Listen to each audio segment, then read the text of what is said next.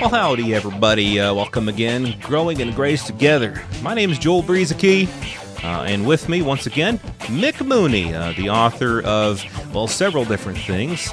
A lot of people know you, Mick, as the comic book guy, the Searching for Grace comic. And, that was it's always been a lot of fun reading your comics, and now that's been made into a book, so people can get that. And, of course, your latest book, God's Grace Apart from Law, and many other things. Searchingforgrace.com, you say, is the best place for people to find you and all the stuff that you do. So that's a good resource. One thing I just wanted to say real quickly before we get started here, pertaining our last conversation, and what I like about talking with you, Mick, one of the things out of many, I think I asked a question, and instead of just giving a quick simple answer, because I think a quick simple answer wouldn't have sufficed. And I saw the wheels kind of turning. You said, "Let me go back and look at this thing that Paul said, so that I can answer." And what you did was you went to kind of what I think another thing, the word that I brought up last time, the foundation of why you think a certain way, rather than just saying, well, this is it. Because I think so much of stuff that gets misunderstood in Christianity today is because we just simply look at a verse or a paragraph in the Bible and we get our answer right there, and we get the wrong answer a lot of times because we miss what was said elsewhere that kind of, that builds a foundation towards that. And so that's one thing I like talking about you, is that you don't just give quick, pat answers, but you've got thought and other stuff behind what you're thinking. And I think that's really beneficial to people. And so I just appreciate that about you. And so we've got quite a few more things to talk about. We'll see if we can make it 20 minutes. I doubt it. But either way, it should be another good conversation here, Mick. Thanks again for being with me.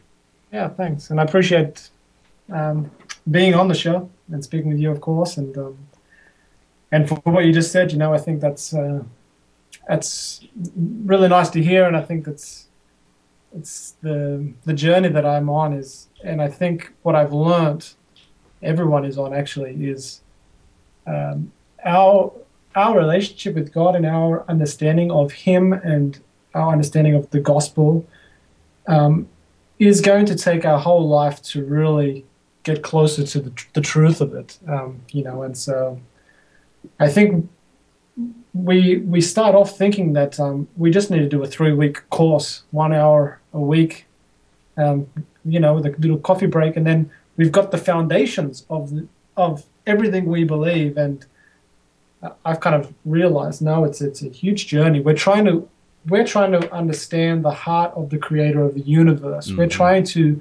We're trying to understand the plan of the one who created all things. It's a big deal. We're trying to understand the sacrifice that was enough to redeem mankind. These are huge realities that God has done and God is, and it's a journey to let God by His Spirit help us understand that in greater ways. Right. So. And it brings me to another one other thing that I like about you is that as we talked about last time, I had narrated your book, Look, the Finished Work of Jesus, and I had already read it, but as I was reading it out loud and recording it, something really stuck out to me, and that's that you keep pointing back. You keep going back to that perfect finished work of Jesus. You keep going back to Jesus. You keep pointing to Jesus. And then in God's Grace Apart from Law, it's the same thing. It's about Christ and the perfect finished work of Jesus. And then I think one of the examples you used, I think in Look, the Finished Work of Christ, was this whole universe, Jesus, and it's billions and billions of light years big, and you got Jesus, his left hand, I don't know if I'm wording this right, but the way that you did, but his left hand is on one end of it, his right hand on the other, and he holds that all together. In him everything consists. He's holding it all together. Christ is what holds everything together, and to kind of grasp that, I mean, it's just huge. It's just a really big thing, and it really is difficult for us to completely grasp it all, and we never will. We're just kind of on this journey again, like we've been talking about, this journey of finding out not only about Jesus, but discovering his very life in us. That the one who made the universe and holds it all together, living in us, and again, his perfect finished work. It's just hard to imagine it all. The thing is that it's real. That's what is so incredible. Is that these statements are actually the reality.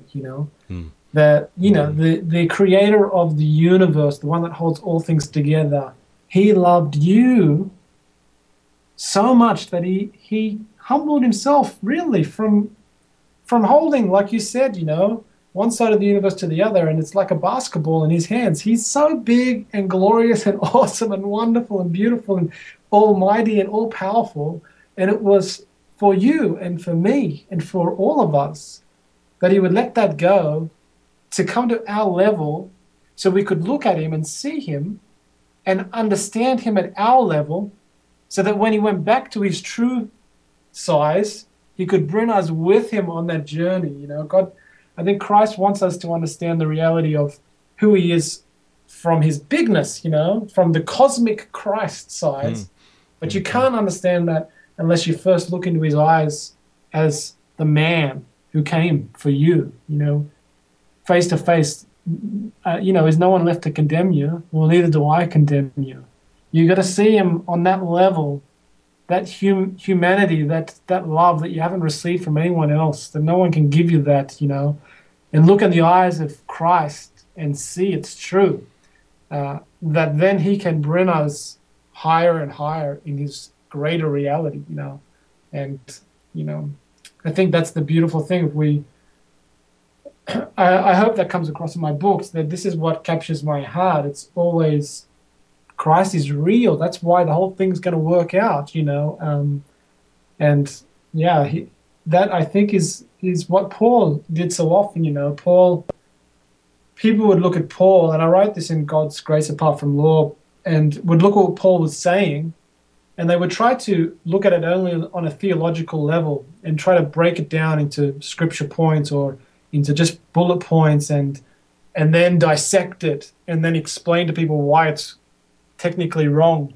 But Paul didn't do that. Paul was like looking at the cosmic Christ who gave himself for him. Paul, it was a living reality to Paul. So Paul wasn't trying to explain it like winning a theological theory debate. He was trying to explain from his heart a reality God had shown him, and I think that's what we all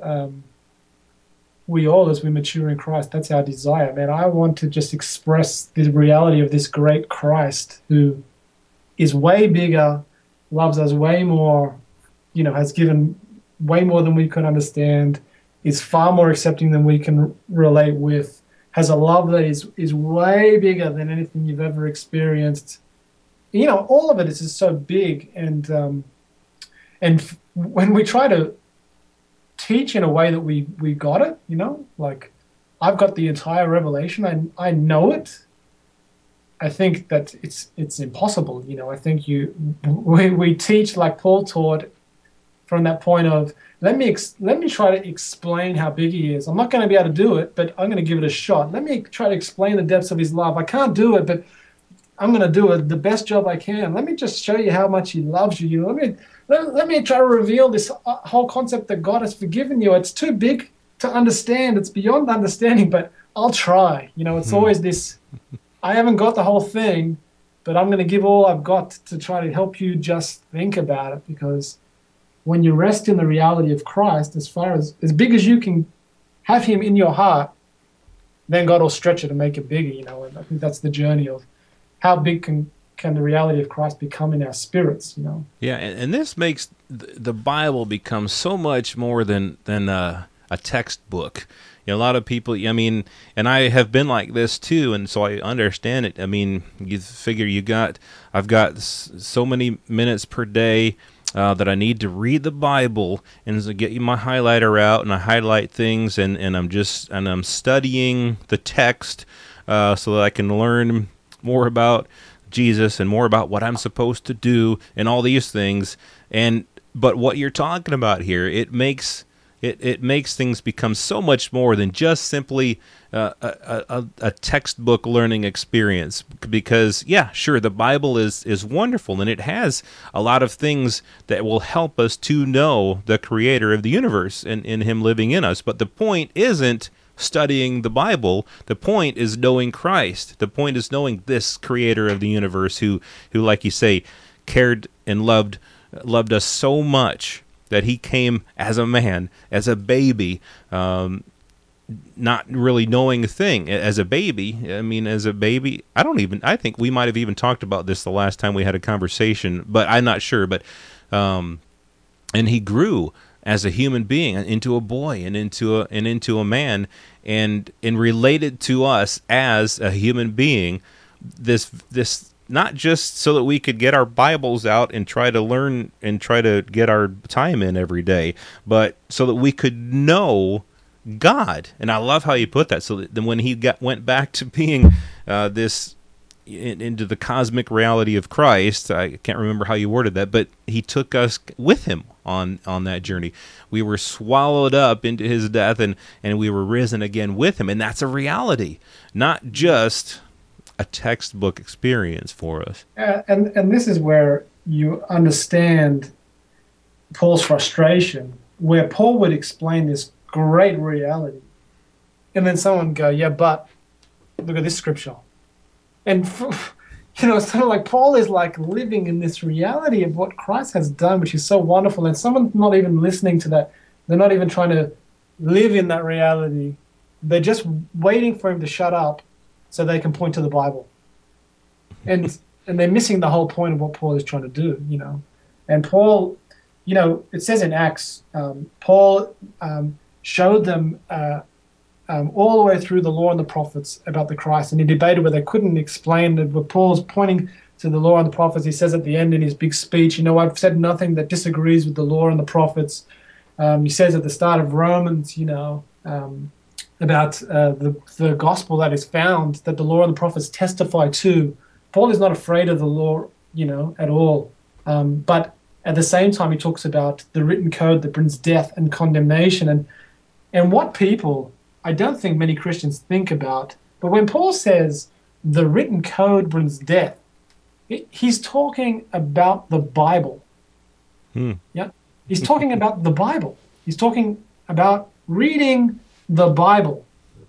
If you just read your Bible, thinking that's going to teach you about God and help you understand God, it's going to actually condemn you and bring death, spiritual death. It's going to bring this condemnation. And Paul's talking, it's like saying to these people, listen, guys, if you look at the Bible as a testimony to Christ, if you look at the Bible and see it's always reflecting a mystery revealing itself to you, is showing you another beautiful aspect of Christ, another part of His redeeming work for man, another part of the depths of His love, another, if you're looking in the Bible to say, God, show me more of the secret that's now revealed into my heart, let me see Christ, then the Bible is going to just explode with life and glory for you. But if you look at the Bible and just try to say, I'm going to read the Bible so I know how to be a better Christian, in that mindset of trying to find the rules to follow, then, it's the written code. And I think a lot of people don't realize that the written code is the whole Bible is written, right? Mm-hmm. I think even Paul's really, really good admonitions for the church that he wrote as, for in a very purposeful sense to the various churches that he wrote to, and it was really good stuff that he wrote to them. Even those really good things, just like the law, good and just and holy, all of that can become death and condemnation to us and bondage and guilt producing if we're not looking at it through the lens of and through knowing Jesus Christ as a person, Jesus Christ himself, and through this relationship, this eternal, huge relationship that we have with him. That's just amazing. I mean, how you worded all that, and what kind of, if people could grasp what that really means. Well, I think the thing is that we don't have to be afraid to say things like that. There's enormous pressure when you think about Christianity and the religious pressure, that there's some things that are so built up that people are afraid that they're going to become an outcast if they would dare to see things from a different perspective, and I think that the Bible has been built up to such a point where this is the ultimate authority, and it doesn't seem that the Bible even says that. It seems to me like God has gone out of his way to discredit the Bible, but he's at the same time saying, but if you let me lead you by the Spirit, and if it's Spirit-led reading, then I'm going to show you some mysteries in there no one else can see. It's going to be like daddy son's secret, God, because the Bible has been used throughout time to basically condemn anyone that, for political or whatever reason throughout history, in the Crusades and all this stuff, it's the authoritative leaders that are pointing to the Bible and saying this is what God wants, and I think God knew that, and there's a whole chapter in the book that I write about this, about how we shouldn't try to make the Bible as in like the Bible is equal with God, because what people are really saying is my interpretation of the Bible is equal with God, because the Bible is, the revelation I had of this was a few years ago when my dad spoke to me. He read a book, some guy motivational book that he really was into, and he's saying, "Oh, it's a great book," and he says, "Oh, he quotes the Bible."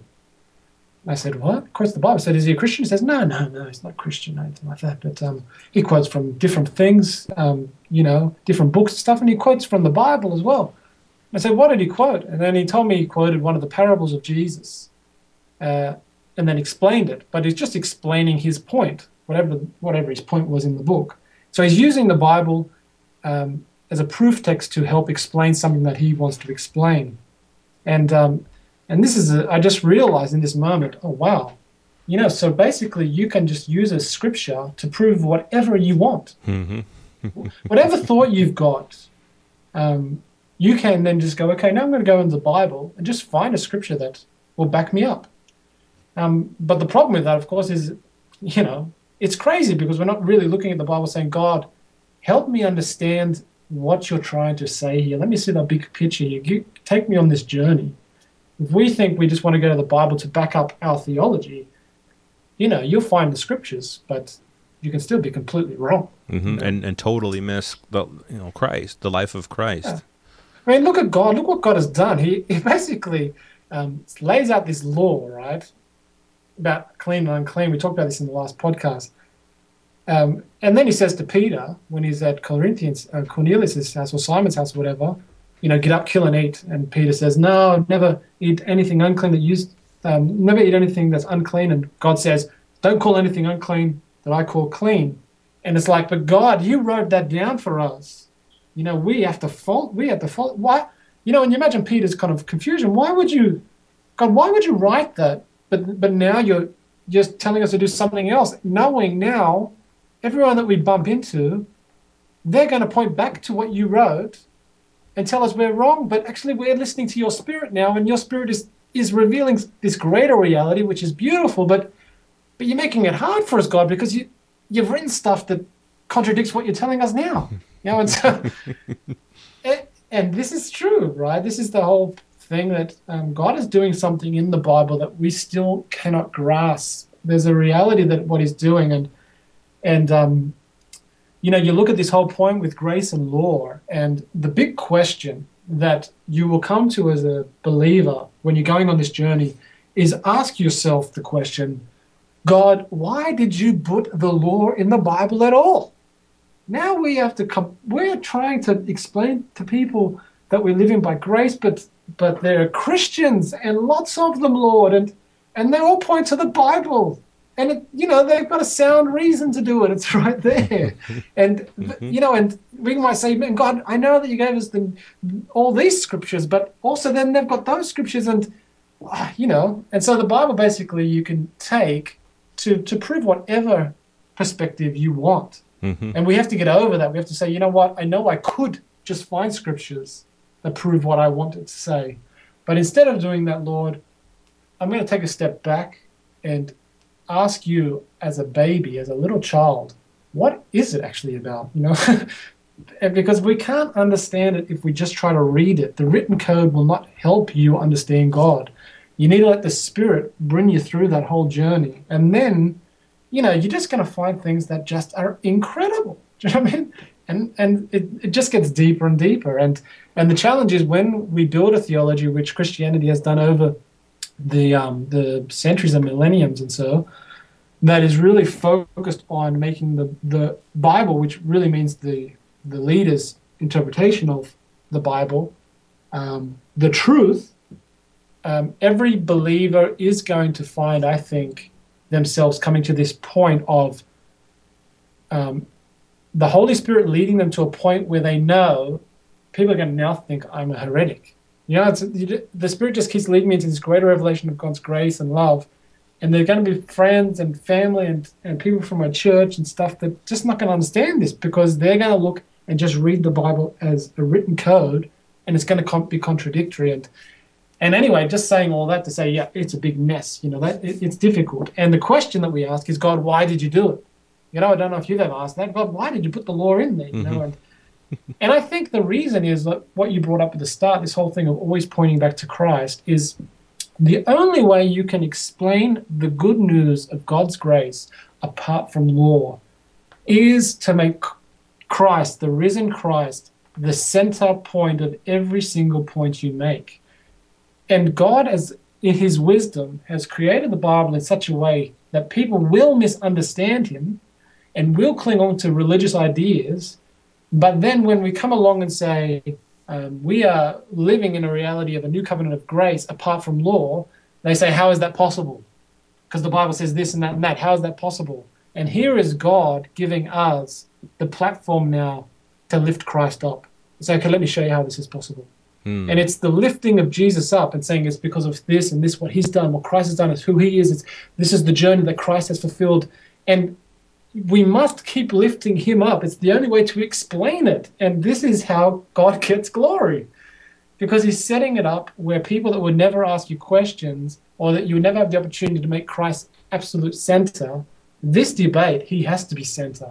It has to. If it's not about Christ, it's not going to make sense. And so when we don't have this, we end up talking about 3 points on how to be a better leader, or 3 points on how to be more of a prayer warrior, and the skills of intercession, and you can talk about a whole bunch of stuff, but it's not about Christ. Right. It's these things that are going on around the idea of Christ, but this whole point of let me explain the gospel, and let me tell you, I'm confident enough to say, it's not with the law. We're under grace alone. That's like, okay, that's impossible, people think. How is that possible? I've got all these scriptures, God's done this and that. And then there is the moment that we have where we get to lift Christ up and say, okay, let me explain it. And It's always got to be about the finished work of Christ. It's always got to be about the bigness of his plan. It's always got to be about, you can't explain anything outside of Christ. And so that's my perspective. I think God, at first you can think, God, why you put these scriptures in here that just seem to be kind of clear and stuff and make it more difficult? But I think it's always because he knows in his wisdom that scripture that you think is against the gospel is going to be a great gift to you, because first I'll open your eyes to help you understand it. And then when people quote it, it will give you a chance to lift up the reality of Christ, to help explain it to them as well. And I think that God knows what he's doing, but the law is got to be understood in the correct way, you know. Right. Yeah. And I think that's a really good point. I mean, all of that, because, as you know, so much of us, I think, as we've said previously, we have this mindset that the Bible is, quote, the Word of God. And so you open it up, and whatever you read, God said it. That settles it. and I believe it. And so that, you know, that settles it. And missing really the life of Christ. And again, I think it's good to ask God questions like that. Like, you know, why did you put that there? You know, I've asked God that about a lot of things, and for some things I don't have an answer. And you know, certain things like certain happenings, certain things that happened in the book of Acts. The couple that were struck down, that died for lying to the Holy Spirit. Can I give you my take on that? Sure. Now, this might come. This is not something probably that you've heard, but I think it's so important. In fact, my next book that's going to come out next year is actually on the whole book of Acts, because I think there's so much going on in that book that needs to be, so at least people to be able to see things from a different perspective. Because you got this moment, right? And this is where everyone is massively confused. You just said, what is it, Sapphira and Ananias? Mm-hmm. Yeah? Acts 5. You know, you've got Sapphira and Ananias, and they, you know, they die. They get struck down for lying to God, you know, Peter. And I've heard all sorts of things what people say, but basically everyone says either they're not Christians, or, you know, you want to get to the legalistic preachers, you know, they disobeyed spiritual authority, you know, they you know, and God will kill you if you don't obey me. That's why, you know, just shocking theology, really.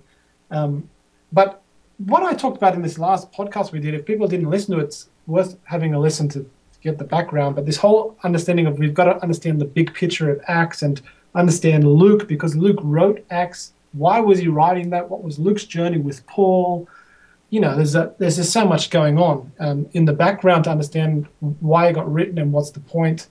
And we talked about how Peter, from Acts 1 through to Acts 15, didn't even really understand the gospel. You know, he still thought it was only for Jews for a big part of it. He still thought that it was a mixture of law and grace. And finally, he stood up for grace alone at the Council of Jerusalem.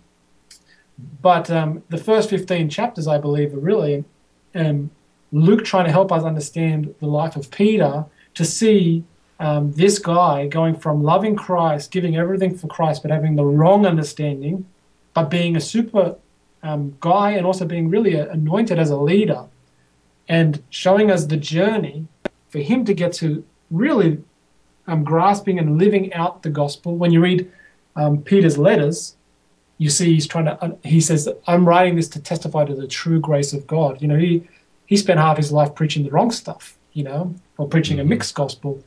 And if you look at that, you understand, okay, in Acts 5,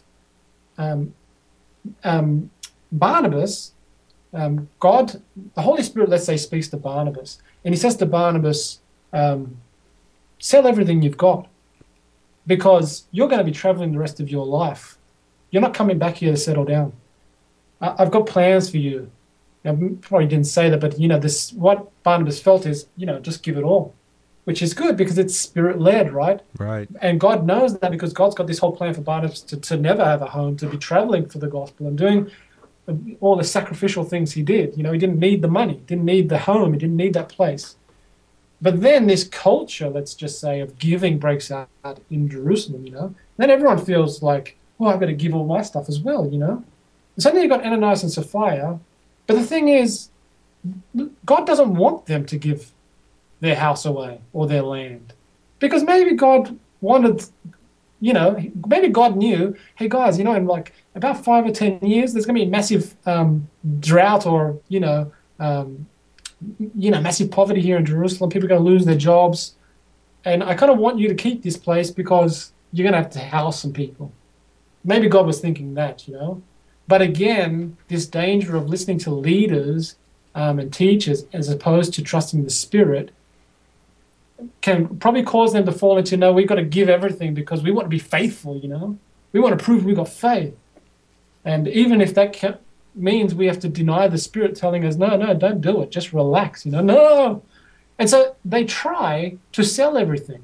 But if you try to do something without the help of the Spirit, you can't do it. You have to cover up. You have to start lying. It gets embarrassing. And so they sell their property, their land, but they keep part of it. They're too weak because the Spirit's not even telling them to do it, let's say. But they do it because everyone else is doing it. Barnabas just did it. We love God. We want to do what God wants, Getting so nervous they're doing the wrong thing maybe, as opposed to being able to rest and say, you know what, I know we've got land and property, but we don't feel God telling us to sell it, Then they get involved. Oh, we have to, because otherwise maybe says we don't love God enough or we don't have enough faith. Oh, let's just do it, And again, it's like, no, what you should have done is you should have rested and trusted the Spirit would make it easy for you if that's what he wanted, like he made it easy for Barnabas. But instead they sell it, they keep back part of it, and they already feel condemned themselves. They feel bad enough. And then here's the thing. The Holy Spirit speaks to Peter. And the Holy Spirit speaks to Peter, but what does he say? And this is really interesting because the Holy Spirit says to Peter, Ananias and Sapphira held back part of the money. But what's important to understand is how did Peter interpret what he heard the Spirit say to him? And Peter is living under a law mindset at this point. We know that because he hasn't even had the revelation that the gospel is for Gentiles as well, nor has he had the revelation that he's not under the law. In fact, in Acts 9, he's proud of it to God. God, I have never eaten anything unclean. I'm obedient to the law. So we know he's a law guy at this point. And how does a law mindset understand that? He understands it. Well, first of all, what would a grace mindset do? If Peter was living under grace, he would have went up to Ananias and Sapphira privately and said to them things that would have built them up in their faith. And that is, listen, guys, I know that you kept some of the money, but listen, here's the other part. And you don't have to give anything. The Spirit wants you to know you can be led by him. Don't feel pressured to do this stuff. Look, keep it. If you want to give it later when you feel the Spirit is giving you the strength and the want, the desire to do it, that's good. But here, and listen, guys, no one knows about this, and God loves you, you are trustworthy to God, so listen to his Spirit. And then maybe Ananias and Sapphira could have went away and wept at the love and grace of God, and then be built up in their spirits, and maybe they would have given it at another time or whatever, or maybe not, This would be a grace approach. But what does Peter do? Peter waits until the guy comes in front of everybody, and he points at him, and he says, you've kept back part of the money. You haven't been disobedient to me. You've been disobedient to God. You've lied to the Holy Spirit. And the guy drops dead of that condemnation. And people need to understand, when you live in a legalistic, authoritative leaders community, where you don't think them bad, you kind of almost idolize them. They are so wonderful. They're the leader. They're God's anointed. They're this great thing.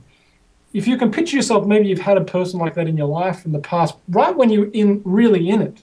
If he was to turn around in front of everybody and point at you and say, you lied to the Holy Spirit, you probably would drop dead. Do you mean no, I'm not even joking. It's like that has so much power in it that leaders need to realize that. People are looking up to leadership, and, so this guy falls down dead, and then Sapphira comes in, and the same thing happens to her. And then everyone starts being terrified of God. Is this what we want in the community? Everyone's terrified of, oh my God, if I tell a lie, God's going to kill me. You know what I mean?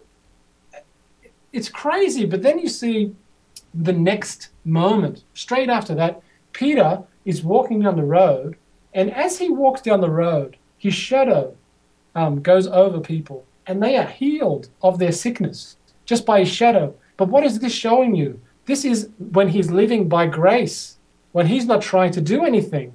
Things happen because God's given him this anointing. You know what I mean? As a leader, and he can be of great value to a community, to others, when he lets God operate in his life by grace. But when he takes it upon himself to interpret God's words and what God speaks to maybe in his spirit, and then he translates it in a mind law mindset, he ends up condemning people. And I would say that this was Peter's mistake. You know, of course, you never hear that from leaders because leaders don't want Peter ever to be wrong or any leader in the Bible ever to be wrong. It's always the people that are wrong. But the whole book of Acts, people go home and read it again, and you will see God is trying to show us that the leadership are the problem. The leaders were wrong so many times.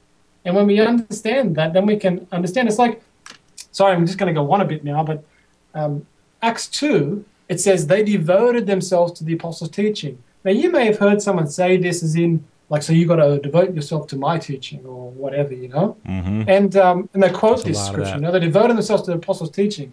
And you got to understand what Luke was writing there is, hey, guys, just as a little side comment, that was a really bad thing they did. That was bad. He didn't write that as that was good. He wrote that as that was bad. And you know he wrote that as that was bad because what they were preaching was wrong. They devoted themselves to the wrong teaching. They should have been devoting themselves to the teaching of the Spirit in them. Mm-hmm. Instead, they devoted themselves to the teaching of these guys who were honest. They're not evil guys. They loved God. They were called by God. But they were wrong about heaps of stuff. The people devoted themselves to wrong teaching. And they could not separate the apostles and their teaching from the truth that the Spirit was trying to reveal to them.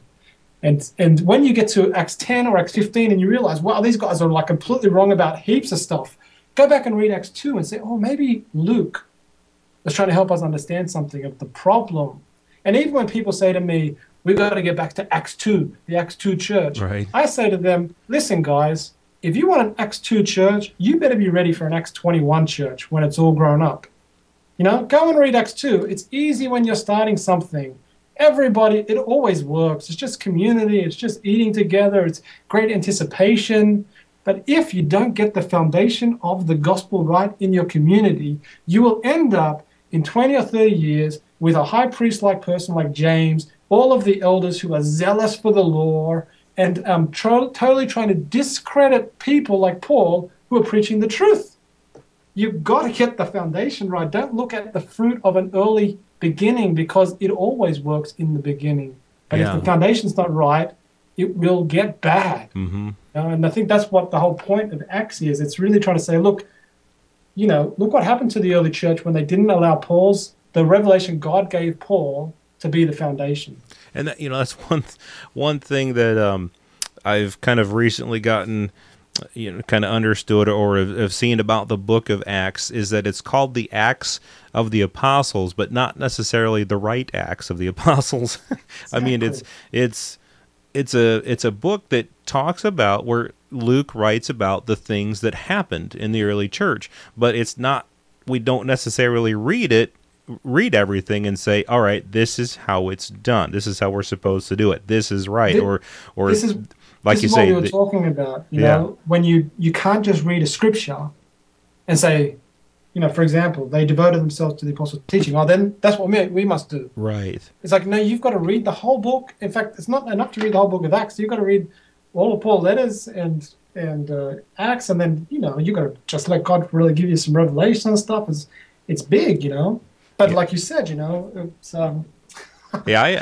I was talking with a friend probably about a year ago, and he came over and he's been part of this new church for a few years now, and he was talking about how this other church that he went to and how they were worshiping God, and they're all doing it wrong anyway. They're not following the biblical model, and I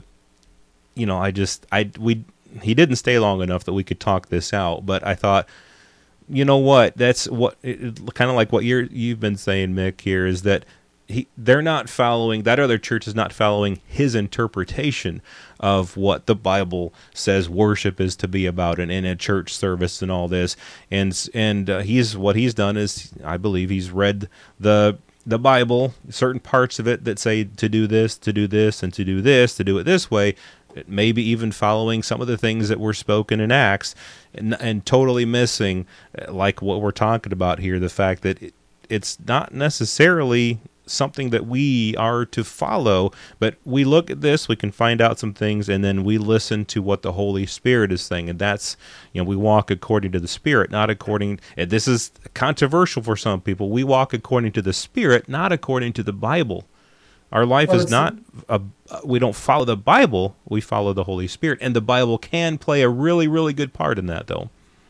people are scared. It's again, we're all scared to, yeah, it's like, not scared, it's the wrong word, but the greater trust you have, the more you realize how true it is that the Holy Spirit is with you, how true it is that He is leading you, how true it is that His wisdom is guiding you, that it's actually a reality. Then the Bible loses its authority. Then you can actually say, look, I'll read the Bible if I feel like it, and if not, it's all right. And maybe I'll never read the Bible again. And people, of course, they can't understand that if they haven't gone on that journey, because they think, no, without the Bible, you just drop dead. You're finished without the Bible. And sometimes I try to explain to people, say, look, again, we come back to this thing, the creator of the universe. I can't fix a doorknob if it falls off. I'm hopeless. He built the entire universe. Man, he's very, very clever. He knows, really, God knows a lot of stuff. It's shocking, but the Spirit of God is very, very intelligent and very, very wise and, very, very loving, and I think He can hold promises better than I can. When He says He's not leaving, I'm sure that means really He's not leaving. When Jesus says, I'm going to send you the counselor, He's going to help you, He's going to lead you into all truth, I just believe that.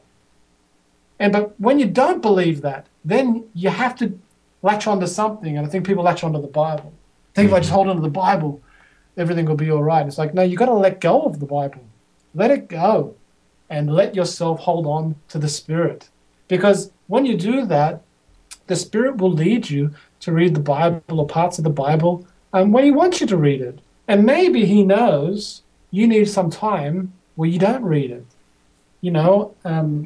I explained I think we did an interview like a year or two ago, and, the first year of my time as a Christian was a very spiritual year, and I had this huge spiritual experience with God, but I never read the Bible.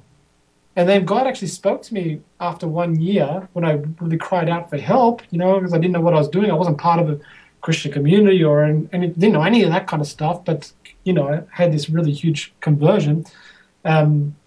And God spoke to me and said, look to Peter and look to Paul, which I understood as read the Bible. And I went and got a Bible, and then I was fascinated with what I read. But later on, I thought to myself, not the question, why didn't anybody tell me to read the Bible? My question was, God, why didn't you tell me to read the Bible? I mean, God was talking to me every day. I mean, I got rid of a whole bunch of great struggles in my life. I talked about things that I didn't get rid of, but He was talking. I had great revelation of His nature and who He was. I was completely filled with His love. It was just an incredible year. And God could have at any moment spoken and said, read the Bible. And He didn't. 1 whole year. And what I learned from that was the Spirit of God in me really is enough. He can lead me into all truth. He did lead me into the Bible, which I absolutely love. I've written a paraphrase of the Bible. I've written a commentary now, and I want to explain everything. I think it's a brilliant, amazing work of God, but I don't lift it up as if it's got equal weight with the Spirit. It's like, come on, guys, we got to trust the Spirit, and not be afraid that means like you hate the Bible. It's like, no, it's like the Bible is awesome in its place, but the Bible's not going to teach me. The Spirit is going to teach me, and the Spirit might use the Bible. The Spirit might use my relationship with my mother. The Spirit might use nature.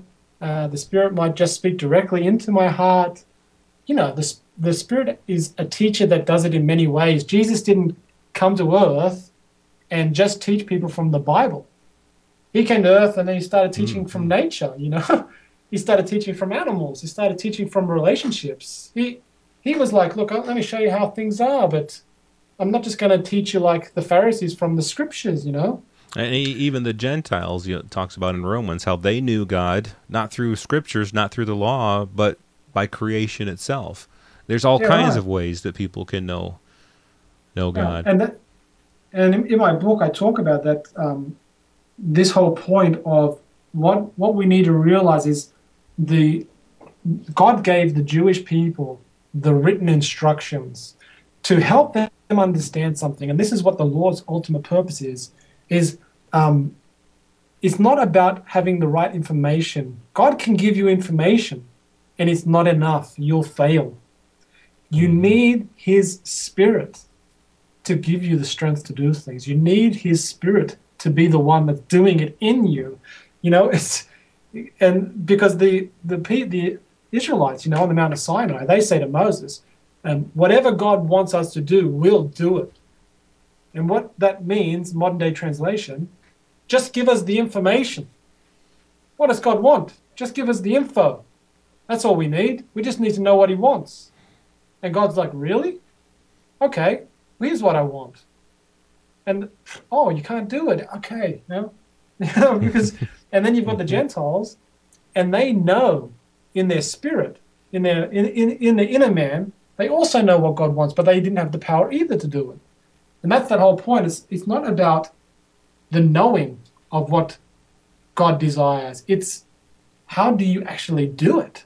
And the information is not enough. We need to trust in the Spirit that He can outwork God's righteousness and God's loveliness and God's nature in us. Yeah, And I think about, the scripture says what the law could not do, God did by sending His Son. And I think in the same sense, we could say what information could not do, God did exactly, in sending His Son, so that His life is in us, His Spirit is in us. It's not about the written code. It's not about information about God, but it is really the reality. The yeah, one thing that is really sticking out to me in our conversation here is the reality of Christ, the sufficiency, how He is enough, Him, God Himself in us. That is our reality. That is our sufficiency. yeah, that's right. And I mean, it's really a revelation. People should think about what you just said because it's powerful. This whole idea of replacing it to think about it with information. You will not be a sinner. You will not be a slave to sin, for you are not under information, but you're under the Spirit. You Hmm. know, Mm-hmm. you're not under the powerless information that is powerless to help you, although it can tell you what's right. Can't help you to be right, but you're not under that. That's not. It's not like up to you and information together. You're like a team where you're going to fail, right? But hey, I got good news for you. It's you and Team Spirit. You guys together, you're going to win. You mean? Mm-hmm. Got to live in the team spirit, guys. Like you're gonna win. You're a winner in this team. It's like being on. It's like, man, when Michael Jordan was playing, and you know, when he was in the prime, you know, there was an Australian guy, Luke Longley, I think it was, and he was also an awesome basketball player. But let's just say that he broke his leg or something, and Mick Mooney got put on that team. Well, let me tell you something. I would have had 5 gold rings on my finger as well. We still would have won every championship because Michael Jordan was on the team. And that's all you needed to win the whole damn thing, you know? And I could be the weakest and most hopeless basketball player, but it wouldn't matter. I was on Team Jordan. And that's the thing. When you're in team spirit, you're going to win Right. because no matter how weak you are, his strength's going to cover you. His strength's going to make you overcome. He's going to make you win. And that's the power of living a life by the Spirit. Hey, man, I mean, that's good preaching. I tell you what. Amen to that. If more and more people Preach myself would out. would by No, I mean, the Spirit would hear it's that and would preach that, what a wonderful. I mean, it is a wonderful church. The body of Christ is awesome and wonderful, but it would be so, much more wonderful if people understood that this is who we are. This is the body of Christ. This is what it's all about. It's the life of Christ in us. He's the head, and we're members individually of one another and of Him. And it's not information, but it's life. It's not law, but it's life. yeah, right. Well, Mick, I just wanted to say how much I appreciate you and the time and the care and the love that you put into all the things that you do, the various things from from having created the comics to the writing that you do, to sharing bits and pieces on Facebook and on the internet in various different ways and in so many ways. I know that many people over the years have been blessed and will continue to be blessed by what the things that you put your heart and soul into. And just wanted to let you know that I appreciate you taking the time to spend with me so that we can put this out there for people to listen to. I think many people will be blessed with this as well. So thanks, Mick, for taking the time with me here. Yeah, thank you, mate. It's been a pleasure. Been real fun. I'm ready to go now. My wife's gonna hear me preaching the next 6 hours. She's getting scared downstairs. Like, oh no, he's on a roll. It's trouble. But no, it's been great. So I appreciate it. And I'm home alone, so I don't have anybody to preach to. So I might just have to record a video or something. Preach to the trees, just do whatever. Doesn't matter. Just praise creation. Just scream out the window. Glory to God in the highest. I mean, it's and it's a reminder to you when your spirit is awakened to it. It's awesome. Yeah. Well, as we wrap up here again, searchingforgrace.com. Find out all about Mick. Get his books and sign up for his newsletter and everything. And be very blessed with what God is doing through Mick Mooney. So once again, Mick, thanks a lot, and I really love you and appreciate you, brother. Thanks, buddy. Okay. All right. Once again, this has been Growing in Grace Together. Thanks for listening, everybody.